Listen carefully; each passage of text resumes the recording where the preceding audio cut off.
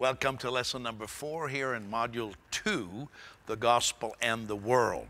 And in lesson number 3, we started to look already at the history of world missions from the Bible. We talked about before time began, and we were talking about some of the prophetic promises of a Messiah that would save. We were in the book of Isaiah. And I want to continue a little bit more in the Old Testament, and then we'll look at some of the things, how things develop in the New Testament. And if you look in your syllabus there, it says God's 3 historical steps in redemption. And I just want you to see it very simply. When God spoke to Abraham, Abraham was, we would say today, an Iraqi man. Today, where Abraham came from in Ur in Chaldea, he was a Chaldean, but today we would say from Iraq. And God spoke to him for the purpose of creating one nation. In fact, many nations came from Abraham, because the entire Middle Eastern world, you could say, traces its origin to Abraham. And so God called Abraham in order to, through him, a new nation would come. And of course, in Genesis chapter 12, you have a tremendous mission scripture. Again, people quote this left and right and miss the missions part, where it says, the Lord said to Abram, get out of your country, from your family, and from your father's house. You know, leave all that. To a land I will show you. I will make you a great nation. I will bless you and make your name great, and you shall be a blessing. I will bless those who bless you, and will curse him who curses you, and in you all the families of the earth shall be blessed. So the purpose here was to bless all the families of the earth. Now we know, and I'm not going to go into it right now, it'll come up a little later on, that when God says that he's blessing Abraham's seed, the seed of Abraham is Jesus Christ. It's Jesus Christ. And those who are in Christ can also call themselves the seed of Abraham. That is very clear from Galatians chapter 3. But I want you to break it down a little bit further here, where he says, I'll make you a great nation, which would be Israel, and I will bless you. And then from Israel, this seed would come, which is Jesus Christ. But the ultimate purpose was not the nation, it was all the nations and all the families of the earth. Then, secondly, out of that, then Israel was born. And God appointed Israel. It had his special people, a kingdom of priests, a holy nation. We love the people of Israel. They were appointed, and the Savior would come through them. And then finally, this climaxes in the birth of the Messiah. Jesus came. It says in Galatians chapter 4, I think we'll go to that verse, Galatians chapter 4, that in the fullness of time, God sent his son, born of a woman. I'll find it here in a moment, here, 4:4. Yes.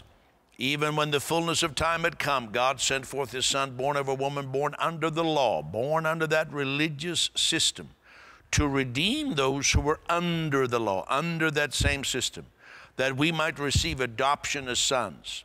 And because you are sons, God has sent forth the Spirit of his Son in your hearts, crying out, Abba, Father. Abba, of course, is the name that Jesus used for God. So if you want to call God Abba, that is something very, very scriptural. And then when Jesus is coming then, this went worldwide. The angel said on Shepherd's Field that there would be joy to the world. It was for all nations. That's what God said to Abraham.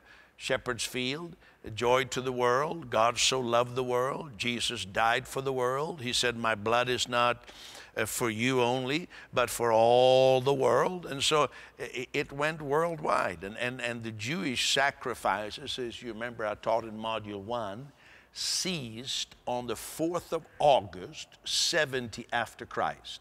After the 4th of August, 70 after Christ, there have been no more blood sacrifices in Israel. And that's the only place you're supposed to do them according to the Old Testament teaching. So no valid blood sacrifices. So when you go to Jerusalem, if you go there, you'll see the Temple Mount.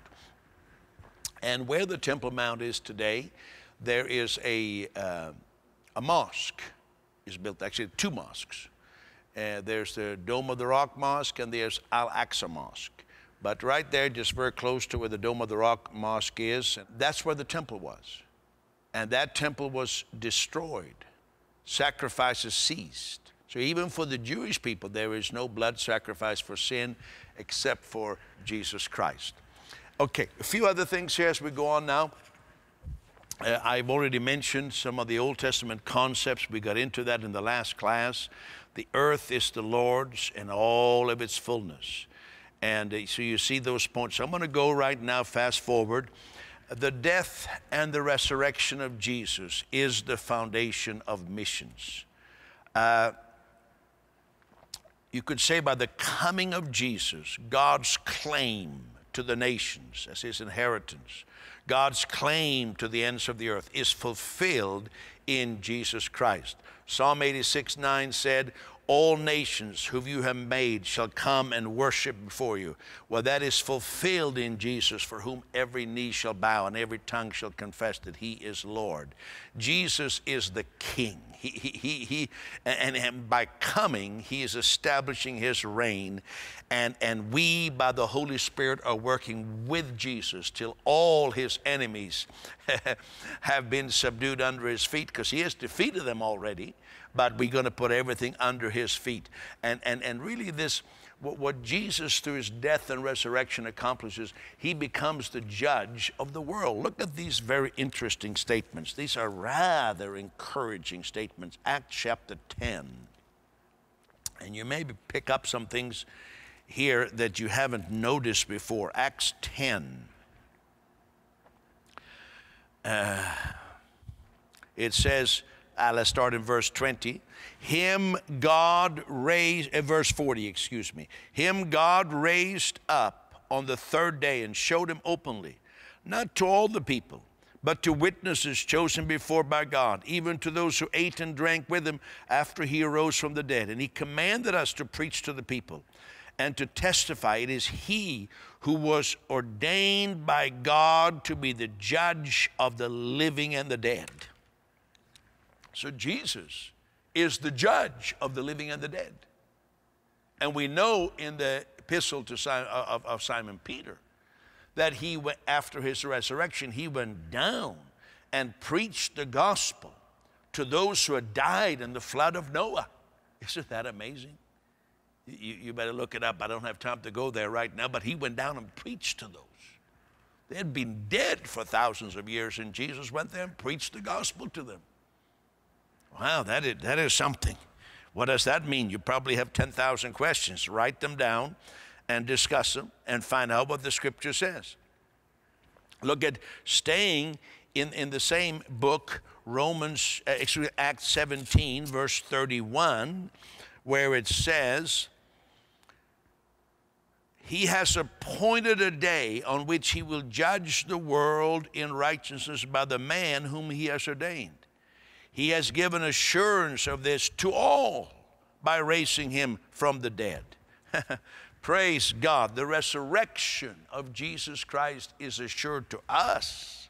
It wasn't just that Jesus died, but because he rose, we shall live also. This world, this life now is not the end. There is new life. There is resurrection. And he has shown that to all. Isn't that beautiful? And then I put in your notes there that God's promise to Abraham are fulfilled in Jesus. Remember, we read God's promise to Abraham to bless all the nations. And now I want to go to Galatians 3. I said it was coming up shortly, and here it is. Shortly has now come, where it says concerning this in verse Galatians chapter 3 and verse 16. Now to Abraham and his seed were the promises made. He doesn't say unto seeds as of many, but as of one, and to your seed who is Christ. And then you go down to verse 26.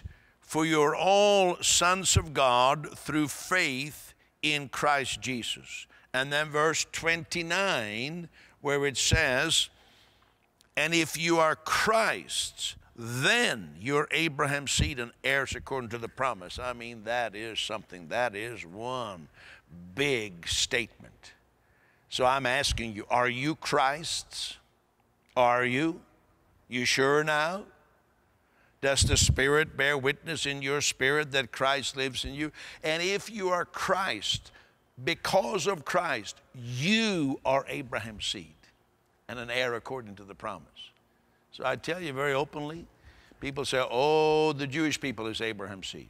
The Arabs say, no, we are Abraham's seed, and that's what the Muslims say.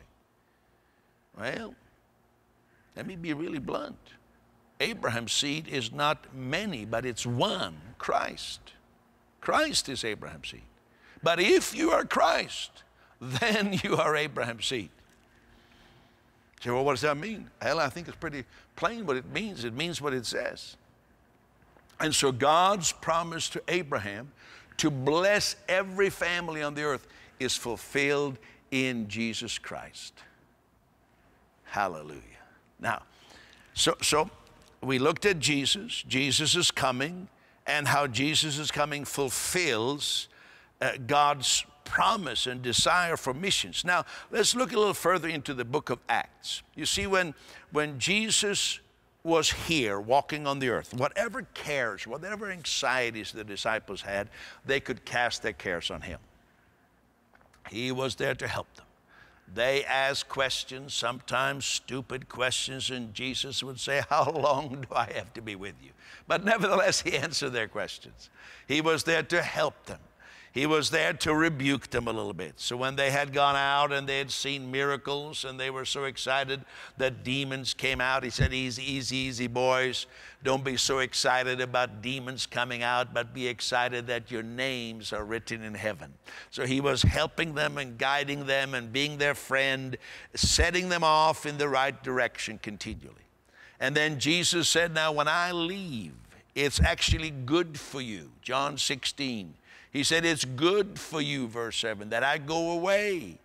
Because if I don't go away, then the comforter, the Holy Spirit, will not come. He will be another comforter just like me. So Jesus assured them, you're not going to be alone. I'm going to send the Holy Spirit. That promise was fulfilled on the day of Pentecost, after Jesus had gone back to heaven. And now we have the Holy Spirit. And the Holy Spirit lives in us, and our body is the temple of the Holy Spirit. And the Holy Spirit is our helper. And that's why Jesus was able to say in John 14, verily, verily, I say to you, he that believes on me, the works that I do shall he do also, and greater works than these shall he do, because I go to my Father. And so the comfort had come, the promise of the Spirit had come. And I put here, it says that the book of the Acts of the Apostle could really be called the book of Acts of Jesus through the apostles by the Holy Spirit. We should never underestimate, or we can never overestimate the importance of the Holy Spirit. Jesus' last sermon, John 14, 15, 16, 17, it was centered on the Holy Spirit and on his last commandment that we would love one another. In the book of Acts, when 3,000 were saved, it was by the work of the Holy Spirit. When 5,000 believed, the number of them, it was the work of the Holy Spirit. When they gave an offering so great, so generous, it was the work of the Holy Spirit on the day of Pentecost that was conducive to such generosity in giving of their finances and real estate and their possessions. When the first Stephen was martyred, the Holy Spirit was involved there. You can see the Holy Spirit involved in every detail of the book of Acts. And what's the purpose? It's missions. I say it again, most, if not all, of the events in the book of Acts are missions events. These are missions stories. They're not just any stories, they're mission stories. If Paul had not left Antioch, if Paul had not gone out from Antioch, he would not have had those stories to tell. If Simon Peter hadn't been doing the things he was doing, traveling around from every town, it says, from town to town, everywhere, he wouldn't have his stories to tell. So the miracle stories, the greatest accounts of God's wisdom and God doing things on behalf of the people, it happened in the context of missions. And I say to you, as long as you are sitting at home, just dreaming and thinking and planning and waiting, and I don't know what you're waiting for, go out, talk to somebody, reach someone, talk to a stranger, talk to someone who looks different than you. That's where you'll see the miracles. Sitting at home there at your kitchen table and just thinking, oh, I wish something great could happen in my life, you're not going to see much. Miracles happen when people go. Go for the gospel. So we're going to look at some of these. Even speaking in tongues, which is contentious or something. But when you read in the book of Acts chapter 2, well, others heard them speak. Again, the purpose was to get the message out. Jesus thought this was so important that he forbade the disciples, do not leave till you've got the Holy Spirit. I'm going to look at 5 instances here, and it's going to take a little bit, as how the Holy Spirit is involved in missionary work in the book of Acts. Let's go to Acts chapter 1. There you have the story, Acts chapter 2. We already read Acts chapter 1 in the previous class, so I'm going to go to Acts chapter 2 here now, verse 1. And look at this. When the day of Pentecost had fully come, they were all with one accord in one place. And suddenly there came a sound from heaven as of a rushing mighty wind, and it filled the house where they were sitting. There appeared to them divided tongues as of fire, and one sat upon each of them. And they were filled with the Holy Spirit and began to speak with other tongues as the Spirit gave them utterance. What is the first thing I notice here that I want to point out that is missions related? That number one, put this down in your notes. I didn't write it all down for you. The reason I don't write everything down because I want you to work a little bit yourself. You take some notes. So you hear me say he's talking for a long time here. He just had a scripture reference. What else should we have here? Well, write it down. Write it down.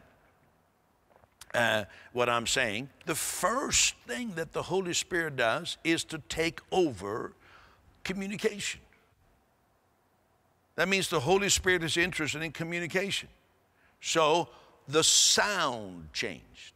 Audio. There was new audio, and the audio filled the house. So the most basic means of communication is sound that comes into our ears. And I would say today we live in a world where we don't only have sound, we have visuals. We are a very visual world with television and clips and digital, and the Holy Spirit wants to be noticed.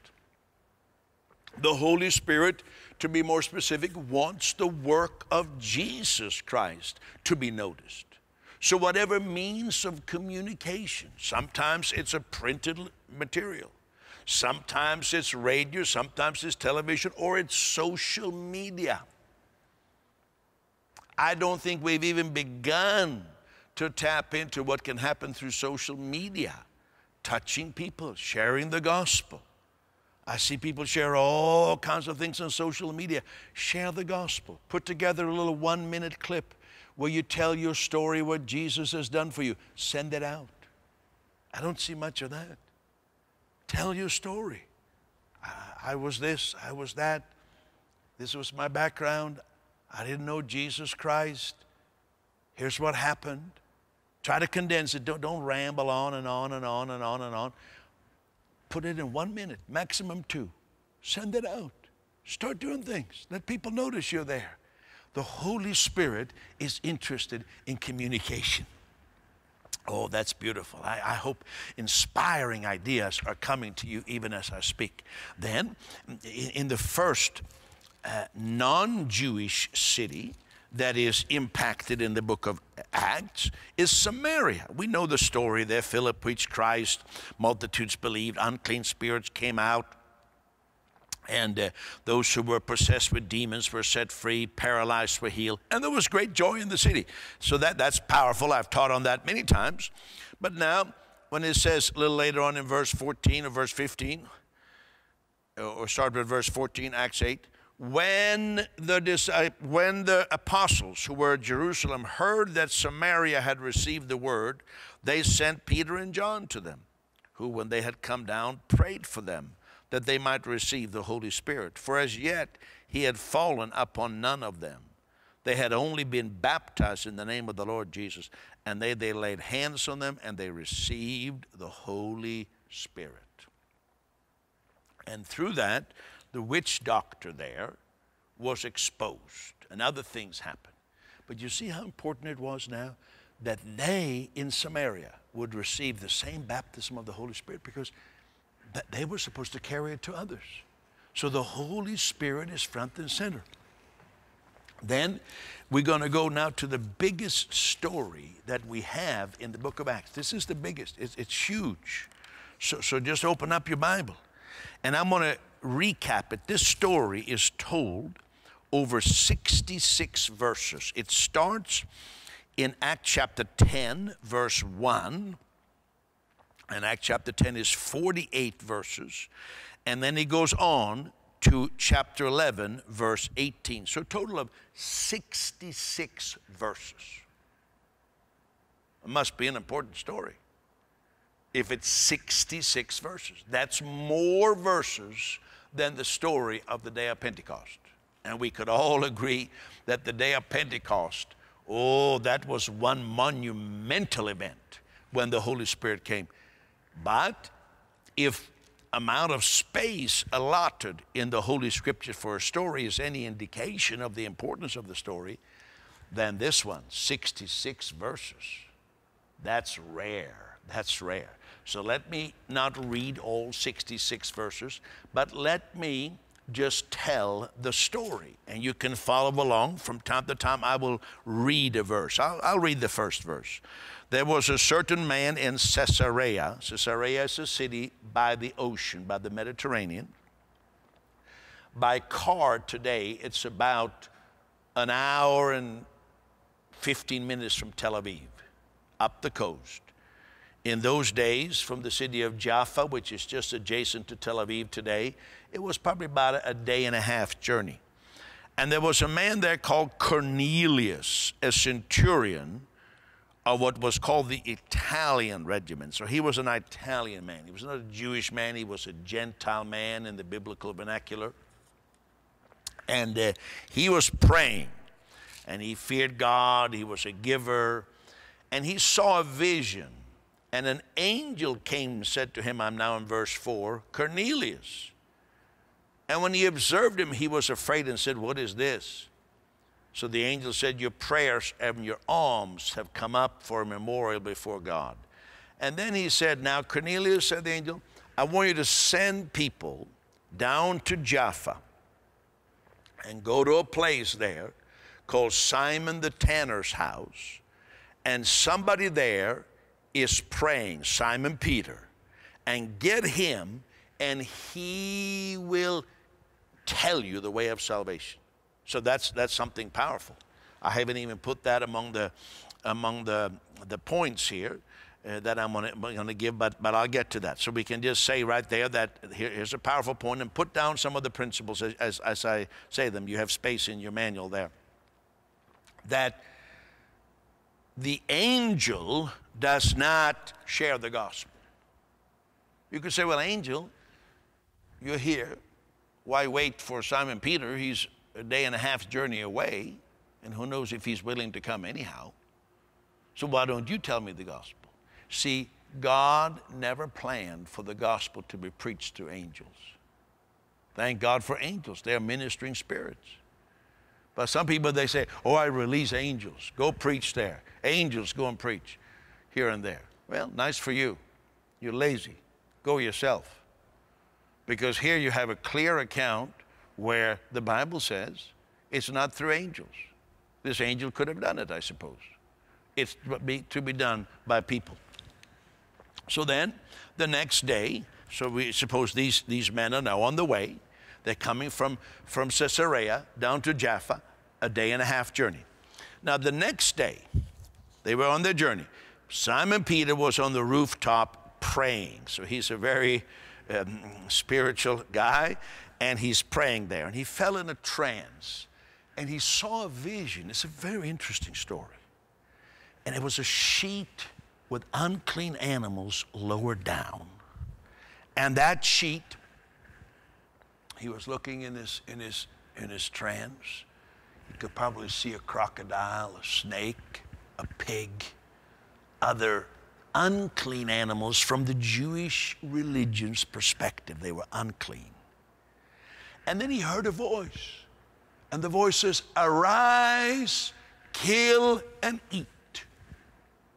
And Simon Peter, in this trance, he recognizes the voice. He said, "That is Jesus Christ, my Lord, speaking to me." So somehow there was been a familiarity, or something rang true in Simon's spirit. He said, "That's Jesus speaking to me. That's Jesus." And what did Simon do? He says, verse 14, "But Peter said, 'Not so, Lord, for I have never eaten anything common or unclean.' And the voice spoke to him again the second time, 'What God has cleansed, you must not call common.'" And then it says, this happened 3 times, and the object was taken into heaven. So the sheet came down. You see these animals, frogs, pigs, whatever they were, they're being lowered down. "Arise, kill and eat." "No, Lord." And the Lord says, "What I have cleansed, don't call common." Then it kind of goes up, and then it comes down the second time. Then it goes back up a little bit. Then it comes down the third time. So 3 times this happens. Amazing, isn't it? And it says, verse 17, "Now while Peter wondered within himself," he's confused now. It says wondered, that means he was perplexed. He's saying, what could this mean? What does this vision mean? So while he's still kind of, I don't get it. Does God want me to kill pigs and frogs? Well, there's no indication that that's what God wanted. There's no indication that Simon Peter changed his breakfast menu that morning. So while he's pondering, what could this mean? Maybe God is trying to tell me something. Maybe the great apostle, the leader of the church, has become so entrenched in legalism and tradition that he can't even see the gospel himself. Could that happen? Could someone, even in your church, in our church, a Christian, become so entrenched in religious tradition that we don't even know who Jesus is anymore and what he's done? We don't see it. We're condemning people. We're putting people down. That's what Simon Peter was doing. And so these 2 messengers have now come. And they called and asked, "Does Simon, is he lodging here?" And while Peter was still thinking about this vision, the Spirit, oh, there it is, the Spirit, we're talking about the Holy Spirit, said to him, "Behold, 3 men are looking for you. And go down and go with them, doubting nothing, for I've sent you." So now, stop doubting. I'm arranging something. God is saying, I'm working on something here. You don't even know what's going on. Go with them. And then it says, Peter went. And they came there. And then he, to make a long story short, he ends up in Cornelius' house. And Cornelius was waiting. And when he gets into Cornelius' house, you see how bound by tradition Simon Peter is. The first thing he says in verse 28 to Cornelius and the household there, he says, "You know how unlawful it is for a Jewish man to keep company with or to go to those of another nation. But God has shown me that I should not call any man common or unclean." In other words, he's saying, you know that I don't eat pork. I don't eat bacon and eggs. I'm a good Jewish man. I just don't break my religious traditions and the rules. I follow them. It's just maybe like some of us have certain traditions, raised in certain ways, what you should eat and not eat, what you should drink and not drink. And we kind of say, well, I'm not going to break that. But then he says, God has shown me something. And then he that call no man unclean. And then he preaches this beautiful message. And at the end of the message, he talks about how Jesus is a healer. He talks about how God sent Jesus, how Jesus is Lord of everyone, and how this ministry began.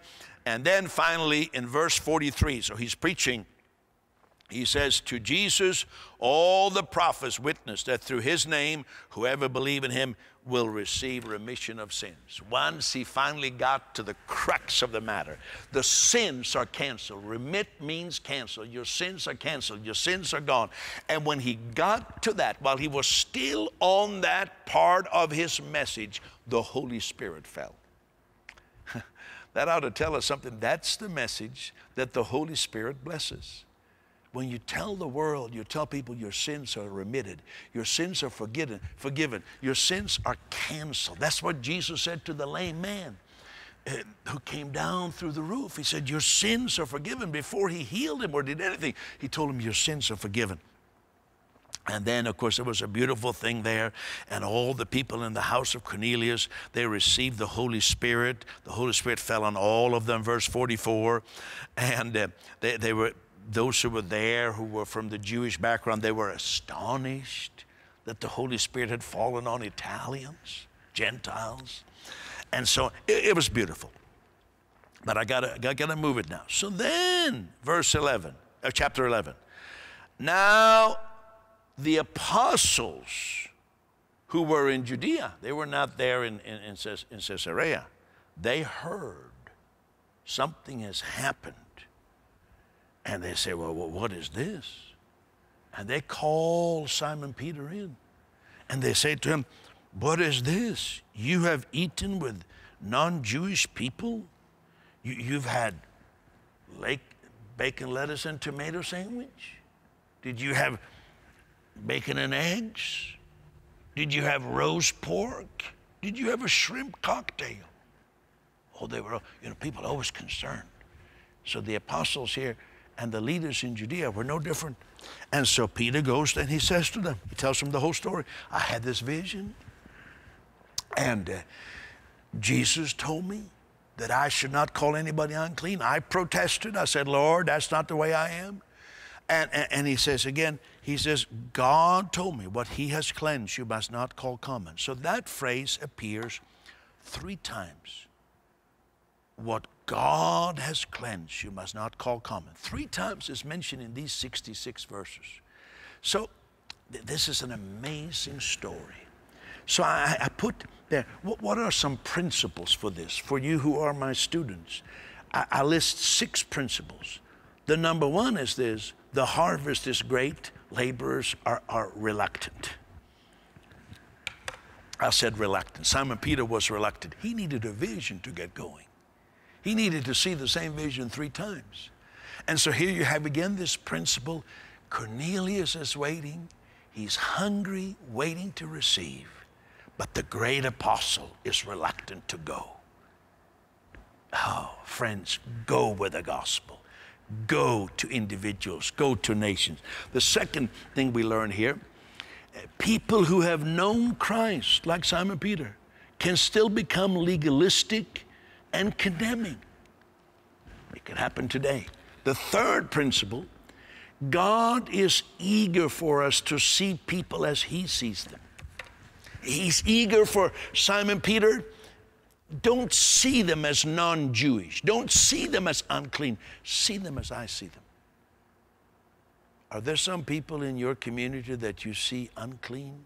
You think they're unclean. Oh, they're far from God. Don't see them like that. When we see people like Jesus sees them, we see that what God has cleansed, I will not call unclean or common. And who has God cleansed? At the cross, he put away the sins of the world, not just one religious group, but the whole wide world. The fourth principle I draw to this is this thing that is repeated 3 times. What God has cleansed, don't call unclean. Stop it. Don't call people unclean. And then number 5, as Simon Peter needed a spiritual shock, so do we. I'm talking now to our country. And whatever part of the world you're watching this, I'm pretty sure things are pretty similar where you are. We need a spiritual shock. This idea has crept into evangelical Christian of us versus them. They are unclean. The world out there is unclean. But we here in the church, we and them, stop looking down on other people. When I meet my Buddhist friends, Hindu friends, Muslim friends, secular friends, atheist friends, yes, many years ago, I used to probably think, because that's all I'd ever heard, there was something kind of, unclean about them. They were wrong spiritually unclean. I don't see them as that anymore. I see every person this way. Here's a person whose sins and shame and guilt has been put away. They just don't know it. Their eyes haven't opened. Their mind is still darkened. They need to be enlightened. And so let me have an opportunity to enlighten them about what God in Christ has done for them. So I see people differently. And then here, the Holy Spirit, the sixth principle here, the Holy Spirit confirms that the world's sins are remitted. I found that so interesting there, that just when Peter got to that part, the sins are canceled, the sins are gone. There's so many preachers who are so good at finger wagging, they're just saying, I tell you people, they are like going at it like this. They say, well, you got to tell the people their sins. Do you think people will really change because you tell them everything that's wrong with them? I remind you that Jesus never told Zacchaeus what was wrong with him. He just visited in his house. And that led to that Zacchaeus told Jesus some of the things that he had done wrong. But Jesus never pointed it out. We're not called to condemn the world or to wag our finger in people's faces. We are messengers of life to bring salvation. How beautiful we learn from this story. Now you say, well, that's not a big deal to me because, I'm not worried about shrimp and pork. I understand that. I understand that was the old covenant, and I don't follow those rules. But maybe you have your own religious bigotry. So what if a sheet was lowered down over your bed or my bed? What would be in that sheet? Maybe there would be a burqa. If you're a woman, a burqa. And the Lord would say, dress in this burqa, this Muslim clothing, and go to church this morning. Or go on the street. You say, no, I can't do that. I'm a Baptist. I'm an evangelical. I'm a Methodist. I'm a Pentecostal. Well, it's not that Jesus wants you to, change your dress any more than Jesus wanted Peter to change his breakfast menu here. It's not about those outward things. It's about people. I don't know what shock method Jesus would use to jolt us today into stop looking down on people. What if there was a sheet of whiskey bottles that were lowered down and the Lord would say, arise and drink, and you say, no, I can't do that. I'm not telling you to drink whiskey. I'm not telling you to get drunk. I'm not telling you that. So don't go quoting me and saying, I told you that. I'm saying, would that be the shock treatment we would need to stop looking down on people? When we see someone a little bit inebriated, they're drunk. No, that's a person whose sins Jesus had put away. Don't call anybody common or unclean. So Jesus uses pretty strong shock treatment here. And maybe we need some of that shock treatment as well. Let me give you a little bit more now. And notice it was the Spirit that told Simon Peter to go. He said, the Spirit bade me to go. And so the Spirit is bidding us, get going. Now, in Ephesus, I have that reference there from Acts chapter 19, verses 1 to 6. You have that in your notes, students.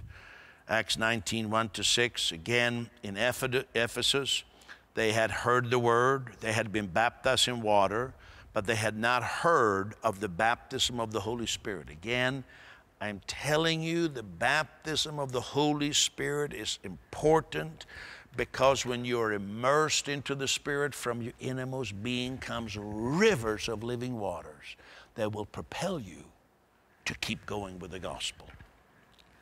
I want to also go to Acts 13, verse 1 there. Let's read that. I referenced it briefly, but I want you to see it in the scripture yourself. Acts 13. Now in the church that was at Antioch, there was a certain prophets and teachers, Barnabas, Simeon, Niger, Lucius of Cyrene, Manaen, who had been brought up with Herod the Tetrarch, and Saul. And they ministered to the Lord and fasted. The Holy Spirit said, separate to me Barnabas and Saul for the work for which I've called them. Then having fasted and prayed and laid hands on them, they sent them away. So being sent out by the Holy Spirit, they went down to Seleucia. And from there they sailed to Cyprus. This is the only time, by the way, that after the day of Pentecost, fasting is mentioned. Well, there's one other time when Paul writes and he says, don't fast too much so that you neglect having relationship with your spouse. But this is the time. So fasting has its place, but I won't go into that right now. But it's not like they were fasting every other page here. They fasted on this one occasion and they prayed. And what happened here is the Holy Spirit said to the group, to the church, you separate to me Barnabas and Saul for the work to which I've called them. So God had called them, but the church is to be involved and take responsibility, and you set them apart. And then it says, being sent out by the Holy Spirit, they sailed. So there was this beautiful combination here. The whole church was involved, taking responsibility. Saul and Barnabas went, and the Holy Spirit was the one compelling the whole thing. And that's how missions work is to be carried on. I want to point out some other things. We're getting towards the end of this lesson now, and you can stay with me there. I want to have a little subline here called the leading of the Holy Spirit in missions. And I think we can learn from this. I'm just going to do kind of the big macro picture now. In other words, we're not going into the details. It's like we're going up in a drone and we're looking down and we see the wide strategy, how the Holy Spirit leads people. So there are three principles I want you to notice here that are consistent through the book of Acts. One is that they went to key cities. They went to certain cities. Philip went to Samaria. Peter went to Caesarea. Paul went to key cities. So for example, when Paul went to Ephesus, Ephesus was a major center. Maybe you have had the opportunity to travel in that part of the world. Where Ephesus is today the nation of Turkey. And I've been there, and it was a huge city. Just their library in Ephesus was enormous. And it was a big commercial center, a lot of shops, a lot of traders, a lot of industry going on in Ephesus. So it was a big city. So there's a reason why Paul picked Ephesus. He picked a center where he could have maximum impact on a large area. So there are other places there nearby, about 2 hours away by car today. So it would have been a couple of days' journey away in those days. There was the little town of Colossae, for example. And that was an important town, but as far as we know, Paul never went to Colossae. But what is likely is that when Paul went to Ephesus, where he stayed for 2 years, he ran a training school there called in the school of Tyrannus. He was teaching daily concerning the kingdom of God and the name of Jesus Christ. So most likely a man called Epaphras, we believe, was the pastor in the little church in Colossae. And he's mentioned in some of the epistles. You may remember that word is in the Bible, Epaphras. He might have, for some reason, come into Ephesus and attended when Paul was teaching in this school daily, and he received the gospel, and then he went and evangelized in Colossae. Later on, a situation arose that warranted that Paul wrote a special letter to Colossae. And we believe it was Epaphras who contacted Paul when he was in prison in Rome and told him that there were certain strange tendencies, certain emphasis on demons, among other things, that had erroneously crept into the church in Colossae. And then Paul writes his epistle about how Jesus is before all things. And I love the little letter to the Colossians. But Paul had never himself been there. And he even says that in the letter. He says, I've never seen you. I've never been there. But they were close to Ephesus. So Paul is targeting major cities. I'm speaking to you as a student. Go to key places. It doesn't have to be a big place, but go to a key place. Don't just go where everybody else excuse me, had gone. I'd rather go to a small town where nobody has really had any great proclamation of the gospel than to go to a big city where they have Christian preachers doing their thing every week of the year. And you look everywhere, there's posters and there's proclamations and gospel tracts. I don't want to go there. On rare occasions, I have been coerced to go there, and God has blessed some of it. But generally, I try to go where others don't go. I try to go where the name of Christ is not known. You will see this when we get into Module 3, where I will be really talking about strategies and apostolic leadership. You will see this thought come back. But I'm not going into those nitty-gritty of apostolic leadership yet. That will come in Module 3, and it'll be very important. It'll be very key. But I just want you to see here, like from a drone perspective, that, okay, they hit the main centers, and from those main centers, like circles on the water, the gospel spreads out. Then a second thing here is the capture of key persons and groups of people. For example, when Paul went to the Isle of Cyprus, he dealt with the deputy of that country, won him for the Lord, and thereby created a favorable influence in the land. So look for people that can be helpful. Again, the reason that I actively seek meetings with Buddhist, Muslim, Hindu leaders, and I want you to do this, and political leaders, it's not because I think they are better or smarter or more valuable to God. It's because they can help me to reach further. That's the whole reason. They can open the door.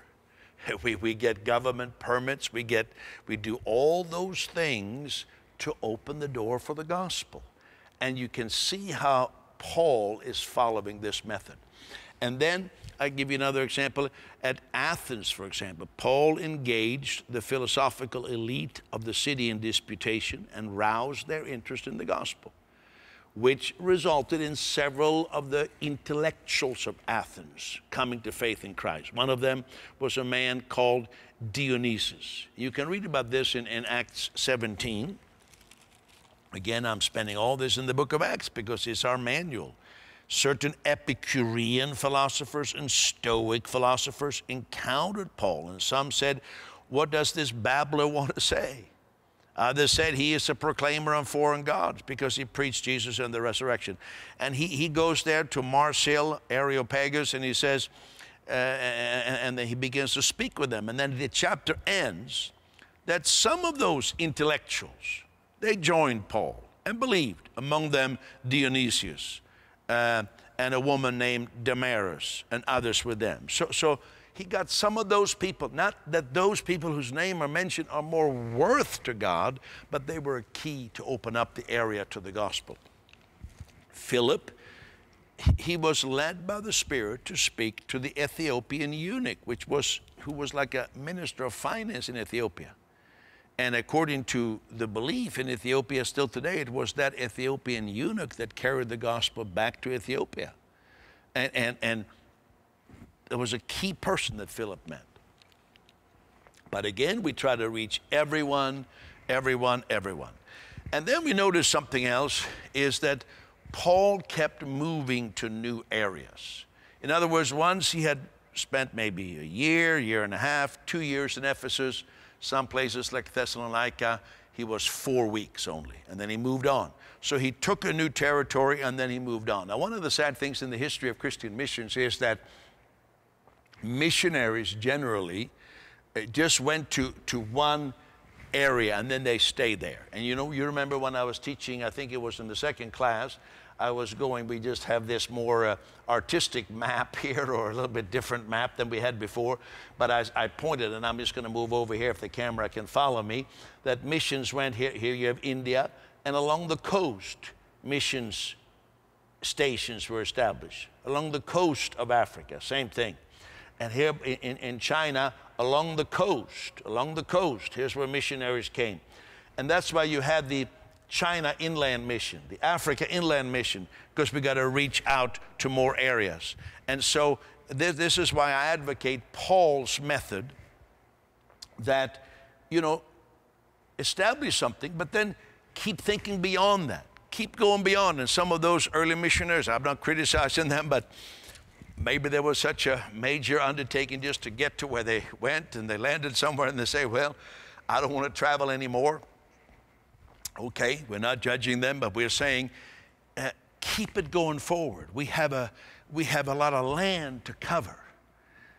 The trumpet sound, it says in Leviticus, when the trumpet of Jubilee was to be blown and sounded, it must be heard in all the land. And so it is today. It's not just one land, it's all the world.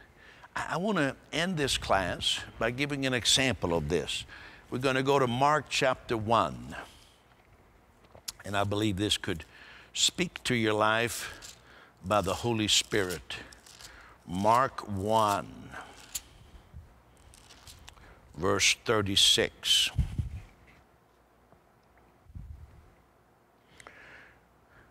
Well, let's say verse 35. Now in the morning, having risen a long while before daylight, he went out and departed to a solitary place, and there he prayed. And Simon and those who were with him searched for him, that is, for Jesus. When they found him, they said to him, everyone is looking for you.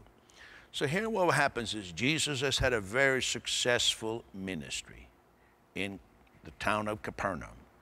The whole town has welcomed him. Simon Peter's mother-in-law has been healed. Many others have been healed. It's a very, very comfortable situation. Jesus is extremely popular. So in the morning when the disciples wake up, Jesus is gone. Now he's away praying somewhere, and he's kind of gone out of town, it seems. And they find him and say, hey, Jesus, everybody's looking for you. Jesus, you're the big name in town here. Everybody's looking for you, Jesus. You're the man. Get back to Capernaum. People want to treat you good and maybe give an offering. I don't know what they want to do for you.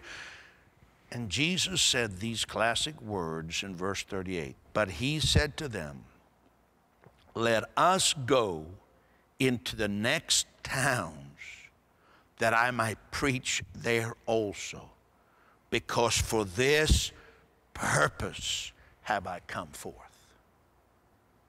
The purpose of Jesus is not that the gospel would just be stationary in one place, but that we would go to the whole world. If you look back in lesson 2, see that pie chart. There are still billions who haven't heard, that are still waiting. And today we have radio, television, printing presses, social media, and they're still waiting. And those things are important. But the one thing that they had, these who turned the world upside down, they had a relationship with the Holy Spirit. And that relationship kept them going. The love of Christ compelled them. Keep going. Don't stop.